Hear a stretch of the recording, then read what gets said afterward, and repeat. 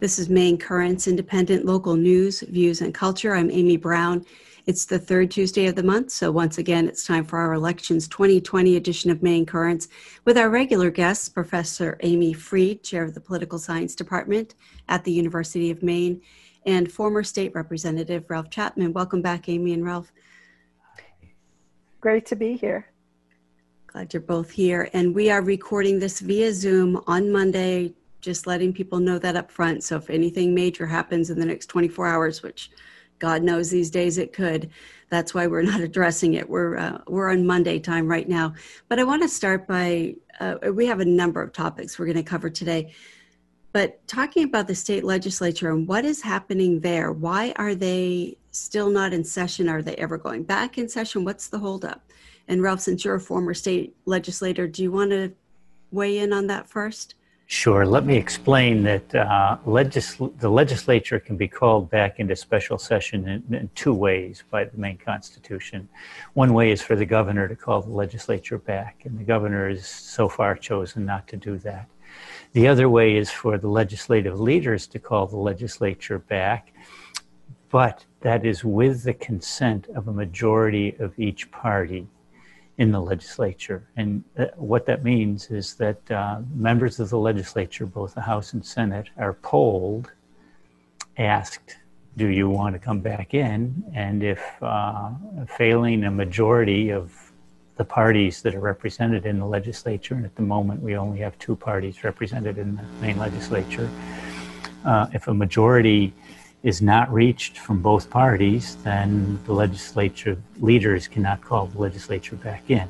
So that's the reason why the legislature is not going back in, is that the Democrats would like to go back into session and the Republicans would like not to, and have been trying to bargain and have Democratic concessions, Democrat Party concessions, in order to secure their consent to be called back into session. Obviously, the governor could step in and call the legislature back, and perhaps she will. I don't know what the forces are or what her stance on it is at the moment. Why would they not want to come back for a session with all that's happening right now? The state legislature is controlled by the Democrats at the moment, so anytime the legislature is in session, the Democrats can put forward legislation that they would like and pass it. And I think that's the concern for the Republicans, is there some things that they would rather not have the Democrats do legislatively at this time. Amy, do you look like you might want to weigh in on that? Yeah, I would agree with that. I mean, the Republicans want a very, very limited agenda for the return. So, really more oriented around things immediately of emergencies related to COVID, while Democrats will probably want to pass some other things that were just in process before the legislature adjourned that were really ready to go and could be voted on relatively quickly. And there's another element that may be involved, which is, I don't know for sure, but to me it's striking that the Collins campaign has put a lot of energy into criticizing Sarah Gideon for purportedly not doing her work as speaker for a while, and they cite the number of days the legislature has been out. Yet, in the last month or so, they're the ones who have been holding it up. The Republicans have. Yeah, in terms of the legislature returning. So they're sort of trying to get this political attack line, at least some element of Republicans. I don't know if it's coordinated, but it's certainly the Collins campaign has been, and the Maine Republican Party has been very vocal on that sort of attack against Gideon, while at the same time the legislature is not coming back, because the Republicans are refusing to even vote on it, because the Constitution requires majorities from the different parties, which I'm sure, as in that route, rather than the governor calling for its return. And I think that from what I know, that's a pretty unusual constitutional provision for a state constitution. But, meanwhile, that is what our state constitution has to say. I thought I remembered early on in the pandemic, the Republican state legislators were chomping at the bit to get back because they wanted to curtail some of Janet Mills' policies. Has the governor said anything about why she does not want to call them back into session? I haven't heard her say anything publicly about that. I have not seen that either. I know of no reason. Okay, so then expanding the picture, Congress is also on recess until after Labor Day, leaving with the stimulus package just completely at a deadlock, apparently. And then since the last time we all talked, we've had the executive orders, which people are finding quite confusing, from Trump, trying to figure out how to implement this tax holiday and the $300 from the federal government if the state governments kick in an extra $100 for the unemployment. And so that seems to have created a little bit more chaos in the system. But they're on recess until after Labor Day. Is there any chance of them coming back in, or do they work in small groups during this time? And then if something looks like it might have bipartisan support in terms of like a stimulus package, would they come back for that, or is there just no way we're going to see anything out of them until September? Well, I think we have to distinguish between the House and the Senate. So in the case of the House, which is controlled by Democrats and led by Speaker Nancy Pelosi, they passed a version of a new stimulus bill quite a while ago. The HEROES Act. Yeah, it's probably about a month ago.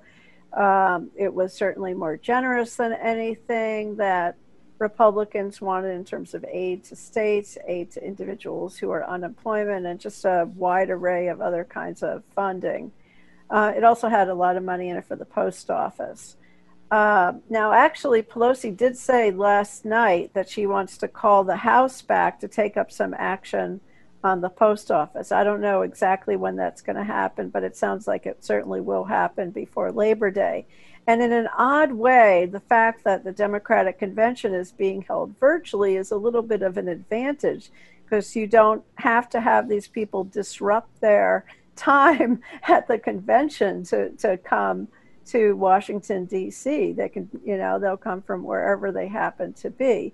But it sounds like something is going to happen on the House side, and of course something already has happened.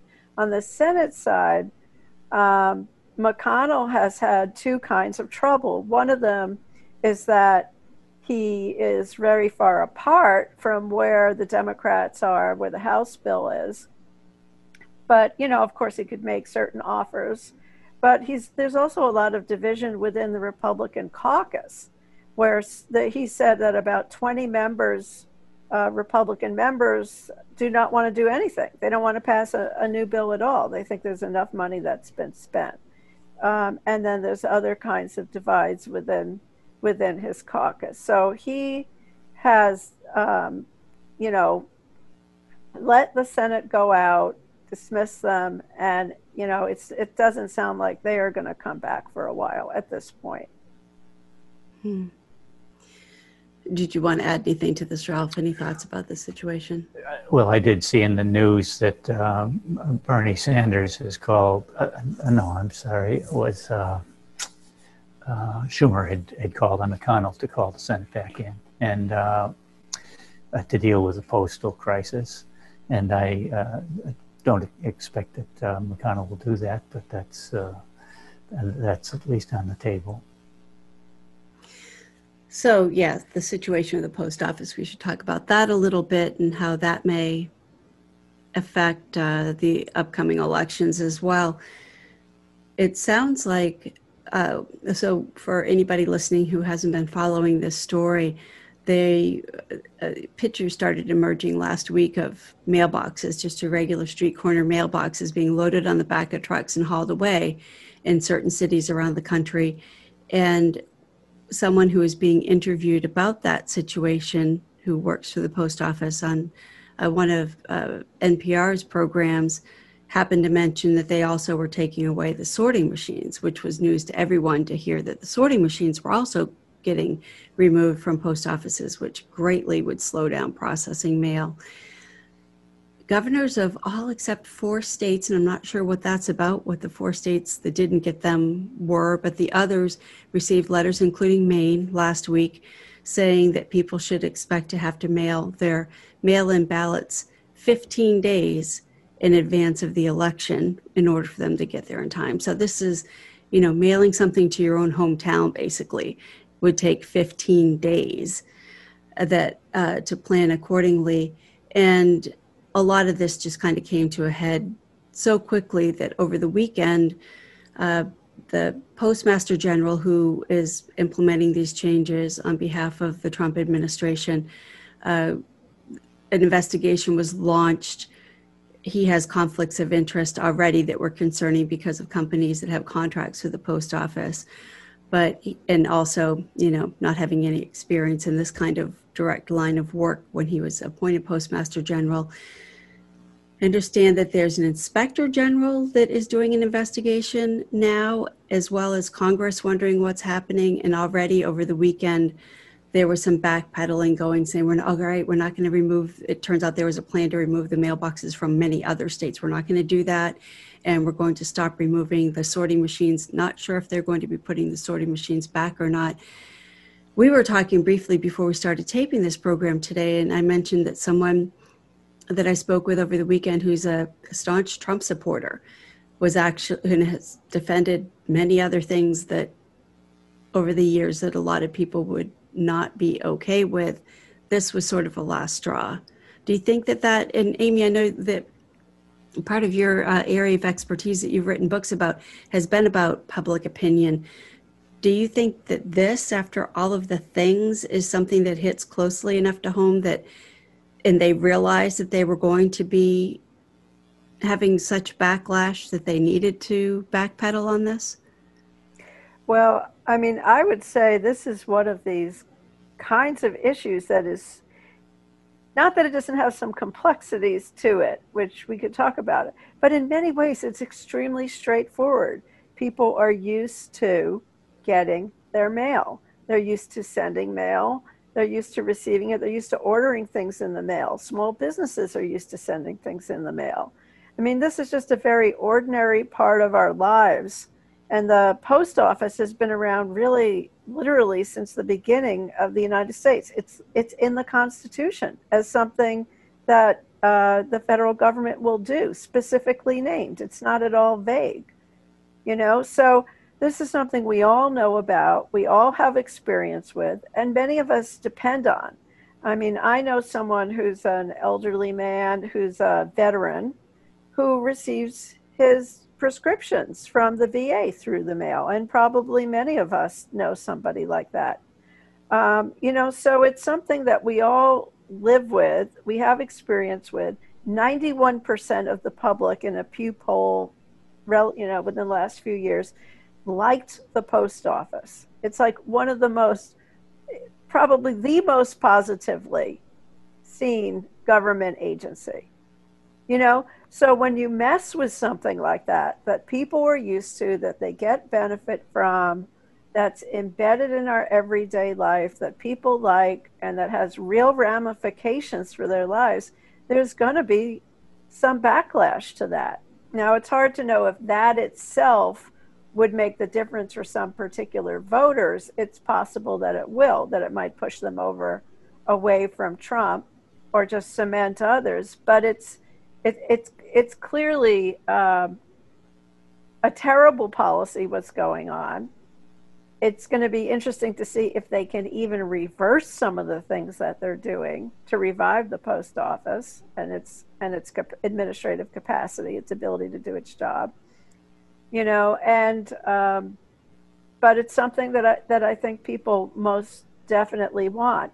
And I'll just add one more thing before we go on to further conversation, maybe some of the backstory to this, which is that there's something that people have known, political scientists have known about public opinion towards government for decades, like the first studies being done in the 1970s, which is that if you ask people in general, do you want government to do more, or what do you think of government? You don't get very positive responses most years. Once in a while you do. But most of the time people are in general not that positive towards the government doing things.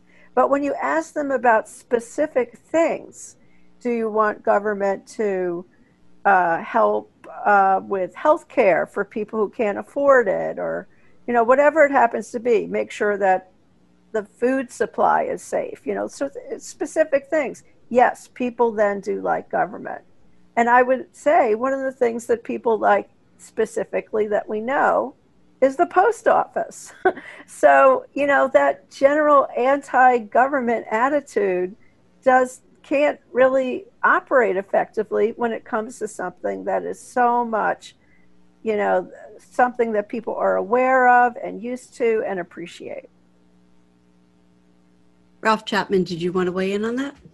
Well, I think Amy has stated this very well, that we have an administration at the moment at the federal level that is messing with a piece of our lives. And it appears to be solely for the purpose of disrupting and raising questions about the legitimacy of the upcoming election. And I think that is really the worst aspect of it, which is that anything that delegitimizes the election provides an excuse for all kinds of difficulties following the election, and that's my worry about it. Let me just remind listeners, you're listening to Maine Currents. I'm Amy Browne. My guests today are our Elections 2020 regular guests. You just heard from Ralph Chapman. He's a former state representative from this area, and also Professor Amy Freed, chair of the Political Science Department at the University of Maine. So Trump has been pretty upfront about, first, he was not going to sign off on funding for the post office because he just came right out and said it because it'll, mess up people being able to do mail-in voting, which he's trying very hard to make some kind of distinction between absentee voting and mail-in voting, which is the same thing. And he and his family and many of his, including this press spokesperson on his staff, also use absentee voting. So he was vocal about that, but prior to even all of this, he's had it out for the post office for a while. Post office has not been his favorite institution. I'm not sure what the backstory is on that. Do either of you have any? No. Okay. So just with this situation then and the governor of Michigan said that one of the areas that was targeted in her state was Pontiac, which is an area that's predominantly people of color. Is there any way that this could be construed as voter suppression? I mean, in any kind of legal sense? I think so. And actually, the New York Times reported this morning that a coalition of state attorneys general, Democratic state attorneys general, are going to be filing a whole series of lawsuits that focus on that aspect, not only interfering with the mail, but interfering with elections and interfering with the delivery of ballots, whatever the specific laws are. I don't know if Maine's Attorney General Aaron Fry has signed on to that effort, but it is going to be happening. It was a little vague about what particular laws, but they probably also vary by state, since it is state attorneys general who are bringing these suits. And I think it's very clear from things that Trump has said that that's exactly what he's doing. He's claimed that mail voting or absentee voting, whatever you want to call it, it really is the same thing, is illegitimate and susceptible to fraud. There's no evidence for that at all. And that's why he wants to withhold funding. So he's been incredibly open about it. And then you have these, what I consider really outrageous actions. And it's just remarkable to take mail sorting machines, to take boxes off of the street where people can, put in their mail to be picked up. Just the slowing down of mail, people reporting these big slowdowns. I mean, to do that for that reason is just amazing. And there is the longer background to some of the things with the post office. You can go back 15 years, and there was a bill that actually Susan Collins introduced called the Postal Accountability Enhancement Act, which included a lot of different provisions, but one that was very important for the fiscal situation that the post office is in now is that it required pre-funding 75 years of pensions for employees of the Postal Service, which no other agency has to do and no private business has to do. So it's this huge amount of money that the Postal Service is supposed to take every single year and put into an account that, then puts the overall agency or is a major contributor to putting the agency in the red. So that has really undermined the postal system. There's also part of the Republican coalition, the very, sort of libertarian Koch brothers side, that would like to privatize the postal system. And then the Postmaster General, the current individual, has all kinds of investments, as you already suggested, Amy, in private companies that are competitors to the Postal Service. So there's the undermining of our election system, along with this longer term financial problem that was imposed upon them.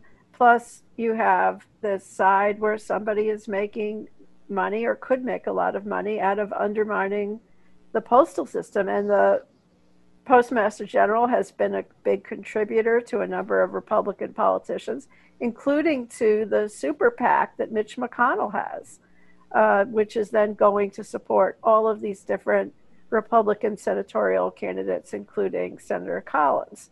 So there's so many elements to this story. I think for the average person, though, it's this feeling of here we are in this moment. We have this pandemic, we have this economic problem that's a result of it, and now you're messing with my mail. I mean, it just is another blow to people in how they live their lives. If it was demonstrated that this Postmaster General does have conflicts of interest that have not been resolved, that should have been before his taking this job or within a certain period of time of him starting the job, do you have any idea, either of you, what the process might be for holding him accountable for that, or Trump accountable for appointing him if that were the situation? Well, I'll comment that the legitimacy of public officials with respect to conflicts of interest is complicated. It's complicated to hold accountable. We had a situation here in Maine within the last decade in which a secretary of, the treasurer of the state had a conflict of interest that's prohibited by the Constitution of the state. And yet it was not possible through the normal legislative processes of holding him accountable for that transgression of Maine's Constitution. Now, there are procedures in the Constitution for dealing with misbehavior. It's called impeachment. And in Maine, any elected official or appointed officials appointed by elected officials are subject to impeachment.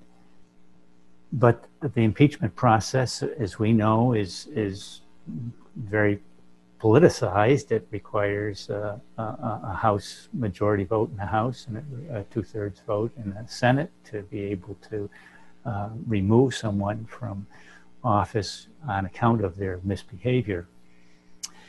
And so, in a sense, holding someone accountable is not as easy as simply identifying the transgression, pointing out that it is a transgression, and having it corrected. And on this level, I think it would be probably so politicized, and with so many other things going on, I don't know if this would end up being something that gets addressed directly, although it's definitely getting a lot of attention right now. So the arbiter of conflicts in our society is handled by the third branch of government, the judicial branch. And one of the things why I think it's very serious, those efforts that delegitimize the election, for instance, it throws it into some question, is any lawsuit that derives from that difficulty in understanding the outcome of an election will then be in the court system. And so then we get to a situation, we could be back in a situation like the 2000 election in which the Supreme Court selects the winner, which is terrible for the courts. The legitimacy, the public view of the legitimacy of the court system is badly eroded when it comes to that. But that may be what we'll be dealing with again. I think with this particular Postmaster General in general, it is going to be hard to hold him accountable, but there may be ways that it can happen. I mean, certainly these public hearings, even they could, be ignored, I suppose, but often they do put pressure on somebody.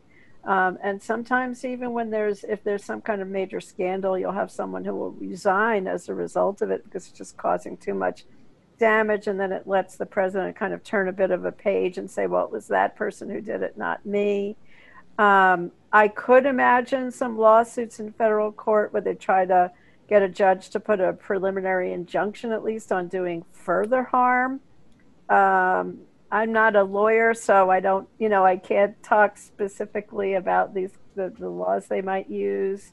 As I mentioned, there's the state attorneys general are going to act. There could also be civil suits from individuals who say that there's harm that they suffered. Perhaps their prescriptions didn't arrive on time, and maybe someone had suffered some harm as a result of that. I've seen a number of places people making posts about how they had been awaiting medication, hadn't come yet. Sometimes cancer medication, sometimes insulin, all sorts of things that people need.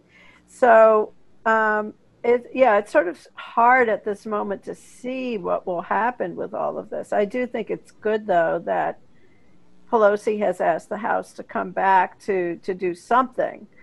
Although, they certainly could be in order, even if they did go ahead and impeach, because then, the Senate may just ignore that. Right. That's the thing. They can come back. The HEROES Act that they did pass, I think, was $3 billion. And what the Senate was willing to look at was, even before that completely broke apart, was maybe a third of that. So they're pretty far apart. And it seems like anything that they do is going to be like that at this point moving forward. Just got sort of gridlock there. So, right. What can they accomplish even if they do come back without the Senate undermining whatever the House tries to do? So back when, I think it was March, the last time we met in the station to record this show, before we started having all of the work from home and all of the COVID precautions, one of the first things that came to my mind, and I think a lot of people might have thought I was being a little bit paranoid about this, was that somehow this pandemic could be used to postpone the election, or somehow Trump would use it to try to stay in office. Actually, today it was announced that the Prime Minister of New Zealand is postponing elections there, because they've got a resurgence after having about 100 days with no cases. They suddenly last week had an outbreak at at an import facility, so they're not sure where that came from, so they're going to postpone their elections. I don't think she's actually up for re-election, but postpone one of their elections for a few weeks while it slows down. This seems to be a setup, just based on the way he's presenting it, for Trump, this whole situation with the post office and mail-in voting, for him to question the legitimacy and try to drag out the results. You have, in the past, when we've talked about this, Amy Freed said that in January, when the date comes, he's no longer president. Can you explain how that works again, even if things are still being counted? What happens in January? Is it January 20th? Yeah, January 20th, the Constitution says, that's when the term for a president begins. So, that's it. There will be a new president, or there will be Trump again if he's reelected. I don't think he can postpone the election. Of course, there's all kinds of things you think that can never happen that don't happen. But, it really is set in law. It's more, what is he going to do to try to delegitimize it and delegitimize the counting of it? And Trump has a very long history with this. He did some of that in 2016. In the last debate, he said that he may not accept the results of the election. He recently said that again to Chris Wallace. He would keep people in suspense as to whether he would accept it. He raised questions during the primaries in 2016, called different people trying to commit fraud against him and cheating and rigged elections. He said things in 2018 about Florida counting its ballots. Like, why didn't they just stick with the initial election night results instead of counting all these mail-in ballots, absentee ballots? So, he's done this many, many times. And I think what a lot of people would expect is that he's going to possibly or very likely do it again if it's at all close. And what I think a lot of us had been expecting is that the day of count, not including mail-in ballots, if those weren't counted ahead of time and then therefore announced on election, with the initial election returns, is that those voting during election day, on election day, would probably be a little bit more pro-Trump than the mail-in ballots, because it doesn't happen this way always, but if you look at who's more concerned about safety during the pandemic, it's more likely to be people who are going to vote Democratic versus people who are going to vote Republican. How in the world did that happen?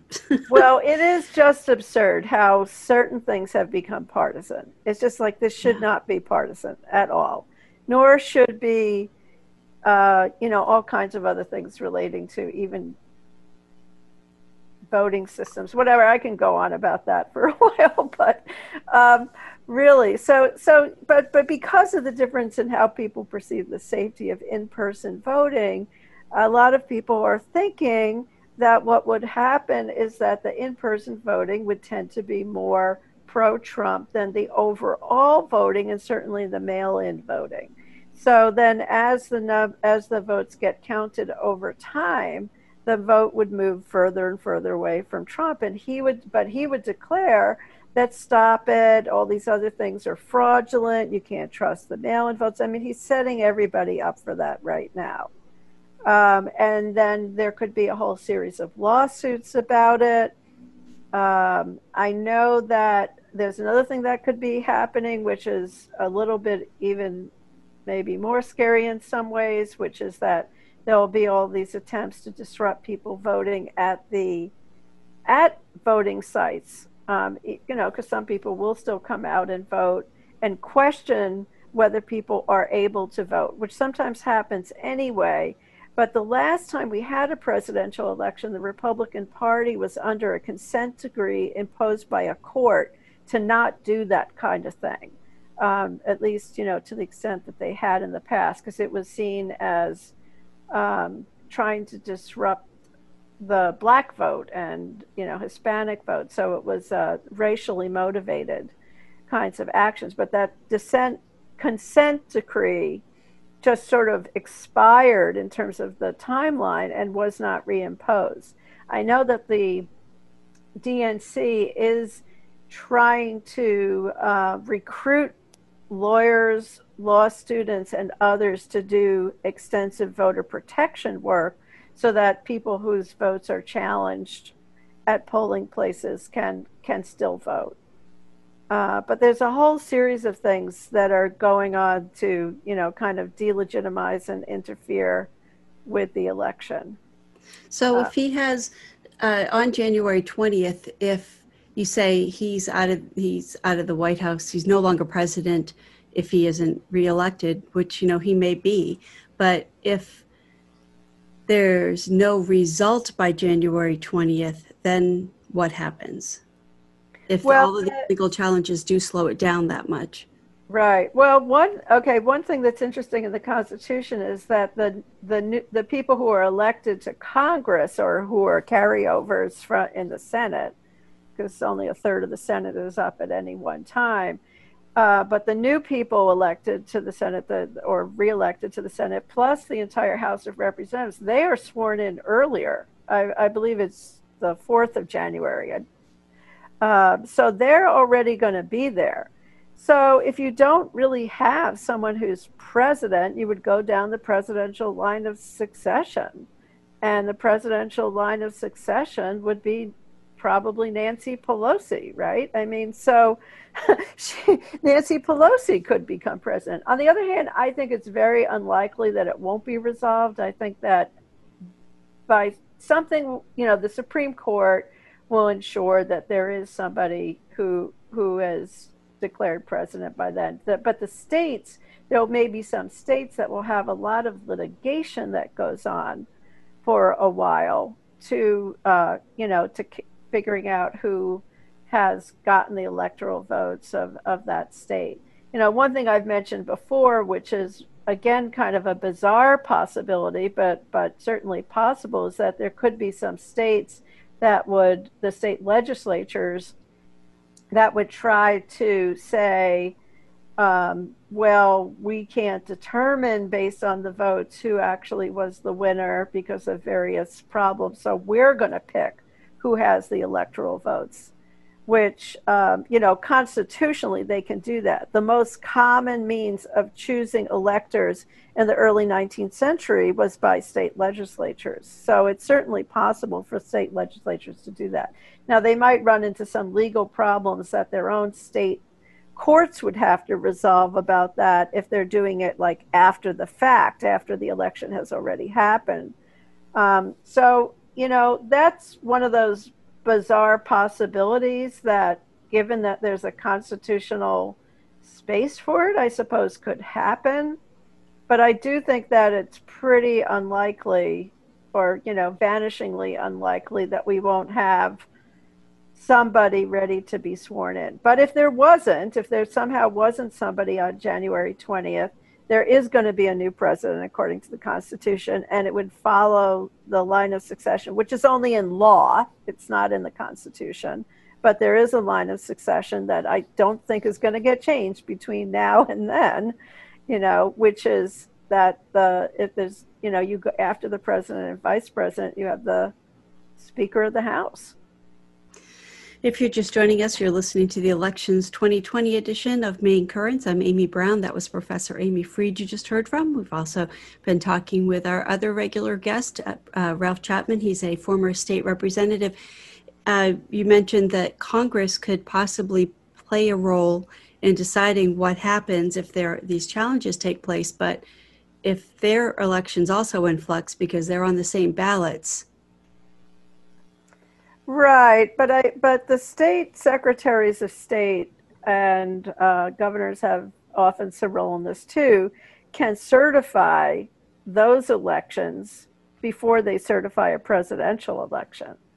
Okay. They can still go ahead and certify those individually, just like in 2018, it took a while to certify the Maine 2nd congressional district race. And all the other races were certified before that. Ralph Chapman, do you want to weigh in on this before we move on to something else? Sure, and just to talk about the delay in understanding what the the election outcome is. This subject comes up a number of times. It comes up with ranked choice voting. People are concerned about the time delay, and that has to do with how ranked choice voting is implemented. But I'm reminded that it's only recently, in the last 50 or 60 years, that elections have been able to be run quickly enough for the outcome to be known the evening of the election. And that resulted, of course, in the difficulty in which the election was called before polls closed in parts of the country, and adversely affected down ballot races. So that news media are now do not make the predictions of the election outcome until the time zone, closing times for polling are closed everywhere in the country. But it's we've grown accustomed to sort of the instant knowledge of what the election outcome is, but I think that it's certainly tolerable on the public's part to wait as long as the process seems to be a legitimate one. I think the most severe attack of legitimacy in the electoral processes did happen in the 2000 presidential election, which was ultimately decided by the Supreme Court. And as I say, with, I think, deleterious effects on the public attitude about the court and about the legitimacy of the election. All right, shifting gears a little bit. Last time we talked, we were talking about the potential running mates that Biden was selecting from. Since then, he's made that choice. What do you both think about Karmala Harris and the pros and cons of her as a running mate for Joe Biden? I think she's a very strong running mate, actually, and I think that she's had a good effect so far for the Biden candidacy. She's seen positively in the polling that we've had so far. And there, just some of the more anecdotal kinds of stories, there seems to be a lot of excitement from certain communities, both communities of color, also people, from her background. I mean, she has, our mother was from India, her father was from Jamaica. You have a very large Caribbean population in Florida and some other states. They're very excited about that she's been picked. And also there's quite a lot of people of Indian ancestry in the United States who are excited as well. And to me, it's sort of fascinating when you have this president who has had such a strong anti-immigrant agenda, to have someone who is the daughter of two immigrants who has been selected. This is almost like in the old days, what a lot of people across the aisle would have sort of held up as like, this is the American dream. Someone can come to this country and then, they get an education, and then their children, a child can rise to this high office, and so I think in general it's been very positive so far. I'd like to mention as well the fact that we have a woman on a ticket, but I think that's also a hidden problem, and I'll tell you why I think that's a hidden problem, which is that in the 2016 presidential election, I was running for re-election at that time myself, and in my district, my race and the race for the state senate and the race for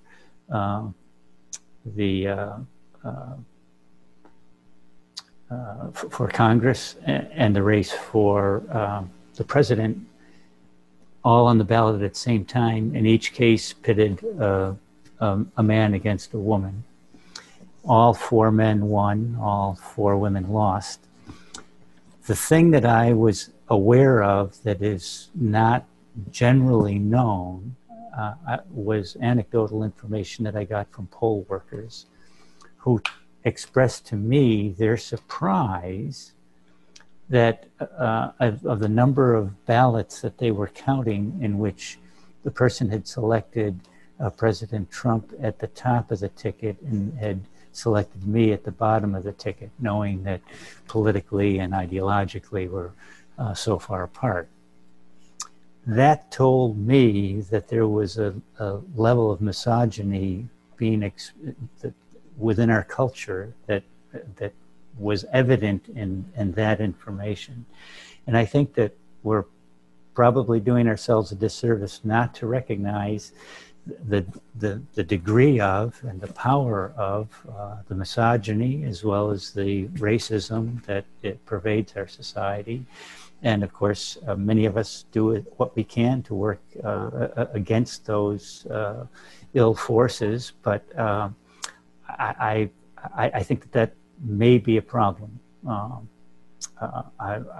At the same time, I'm excited to see the opportunity for us to show our better sides. All right, just a couple more things as we're wrapping up here that have been in the news since the last time we met. It appears that the most recent challenge to ranked choice voting has failed and been verified that it actually failed. So remind us again where things stand with ranked choice voting on the fall ballot. Is that going to be in all of the races here in Maine? It's going to be in the congressional races, meaning the House and the Senate races. That's it.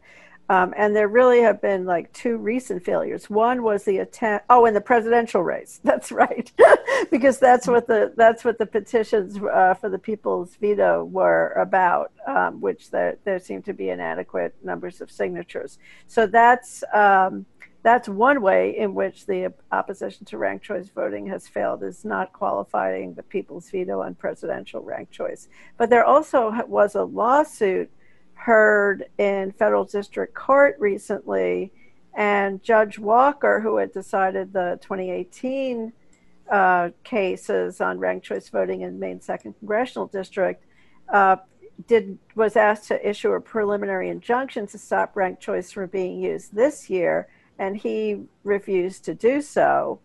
And you know, I read the briefs, I read the decision, and there's the evidence that was put forth and the kinds of arguments that were put forth against ranked choice voting just were not very strong at all. I mean, you know, there were these claims that it disenfranchises voters, yet the 4 voters who they had signing statements, each of them voted for Bruce Poliquin. Each of them had their vote counted all the way through the entire process.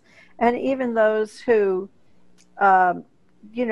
did not make it to the top 2 voters who just ranked Tiffany Bond and Will Hoare, there's a very low number of those people, first of all. It's under 5% of all voters.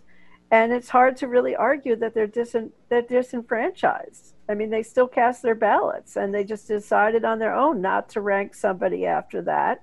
And Judge Walker pointed out that the drop-off between the number of people who vote when you have 2 separate elections, you have an initial one, and then you have a runoff between the top 2 finishers, the drop-off in the number of people who show out to vote is usually at least 10%. So here you had a drop of 5%, about 5%, which is, half of what the usual drop-off would be from one cycle to another of a normal runoff. And nobody thinks that runoff is unconstitutional. And I could sort of go on with this because just sort of the claims that were made just did not hold water. I don't know if the Collins campaign, because this seems to be focused on that race, the arguments, the specific individuals who were claiming they might be disenfranchised by this are all intending to vote for Susan Collins. I don't know if the Collins campaign intends to bring this up again, should they end up in a situation where she wins a plurality, but after the ranked choice tally, not a majority, which would really be the only situation in which I think she has any ability to bring a case. If she doesn't even win a plurality, what can she argue? But in general, the arguments against ranked choice have just have not been strong, and the evidence has not been strong. And I'll tell you, I say this as someone who did not support it the first time, because I do like the idea of a clean sort of runoff, even though I knew that there were problems with that, a separate election. But I voted for it the second time because I felt that people had decided in Maine. And in fact, it did get a higher number of votes the second time that it was on the ballot. And I don't see any evidence that Maine people in general have decided they don't want to use it going forward. And each person has the option themselves. They have the opportunity to rank the candidates or not, as Amy's pointed out. Because everyone has the same opportunity at the beginning doesn't mean that the weight of their vote will carry through, and that's true of non-ranked choice elections as well. Everyone who votes for the losing candidate, their vote didn't matter, and so that's the case with ranked choice voting as well. And if one only ranks the candidates who lose first, you haven't been disenfranchised, you haven't been denied the right to state your opinion, and you've had the opportunity to vote the way you want to vote. One referendum that we won't be seeing on the ballot this November is the CMP corridor referendum. The Maine Supreme Court ruled it unconstitutional. They said, quote, plainly a proposal that is outside the scope of the people's right to initiate legislation cannot, as a constitutional matter, proceed to the electorate as a direct initiative, end quote. Ralph, I know you have an opinion about this. Well, right. One has to understand that laws are made by legislative bodies at the federal level by Congress, at the state level largely by the state legislature. But there are other bodies that legislate. Agencies legislate by rulemaking. The public legislates by having an initiative petition process. So the body politic, the public body is a legitimate legislative body through the citizen-initiated petition process for making laws, and to suggest that they that should be limited. I don't agree with this decision. Every legislative body has the opportunity to undo or redo what has happened before it. So, for example, the citizen petitions was it the 2014 election, I'm sorry, I guess it was the 2016 election. Of the 5 referenda questions, 4 of them were substantially changed or overturned by the state legislature after the citizens legislated. The legislature undid their legislation, and occasionally, of course, the legislature will do something, and then the citizens undo it. To suggest that the citizens cannot undo this one because they didn't have, there was some difficulty with a process in which they didn't have authority over it. I say the citizens have some authority over every law, And I don't see the justification for trying to parse that into areas where the citizens have the rights and where the citizens don't have the rights to legislate. It'll be interesting to see how that goes moving forward. Just have a couple minutes left. I want to leave you both a chance to, with any final thoughts about anything election 2020 oriented that you want to mention. And Amy, also, we have been remiss in that we haven't been letting people know about your blog where they can also find more of your thoughts. So if you could mention that as well. Ralph spoke last. So do you want to go next, Amy? This is Professor Amy Freed. Sure. Yeah, I have a regular column every other week in the Bangor Daily News. At this point, because of the way the BDN has changed things, it doesn't show up automatically on my blog until I move it over into it. But the blog and columns can usually be found at pollways.com just directly, or you can find the columns through the opinion page of the Bangor Daily News. And I guess one thing that I'm paying attention to, or will be paying attention to in the next few weeks, is how both parties handle their conventions, which will be virtual. I know that the Democrats have put a lot of attention to it, even though they've had to do it very quickly, involving someone to run it who's had a lot of involvement in like producing the Tony Awards and other major sorts of events like that. And there is a website that they have that lists all of the speakers. Michelle Obama is on Monday night. I don't recall who is Tuesday night, but you can go find that and also watch other kinds of things through the site. And then many other things will be, the evening 9 through 11, I'm sure will be on television, but they're also really going to be used a lot of different platforms to deliver this. All right, thank you. And the Republican convention is the following week? And then the Republican convention is the following week. I have not seen the specific details, and I don't think they have a website yet, but I'm sure they will also, try to be getting out their message as much as possible. Great, thank you. And Ralph Chapman, last word. Well, I think it's time for us to remember that we have a right to vote, and I encourage everyone to do everything possible to be sure that your vote is entered and counted. All right, good last words. I want to thank you both again for joining me today. This is the Elections 2020 edition of Maine Currents, and you just heard from former State Representative Ralph Chapman, and prior to that, Professor Amy Freed, Chair of the Political Science Department at the University of Maine at Orono. This is Maine Currents, independent local news, views, and culture. We do these Election 2020 editions of the program on the third Tuesday of each month. We'll be back on the first Tuesday of September.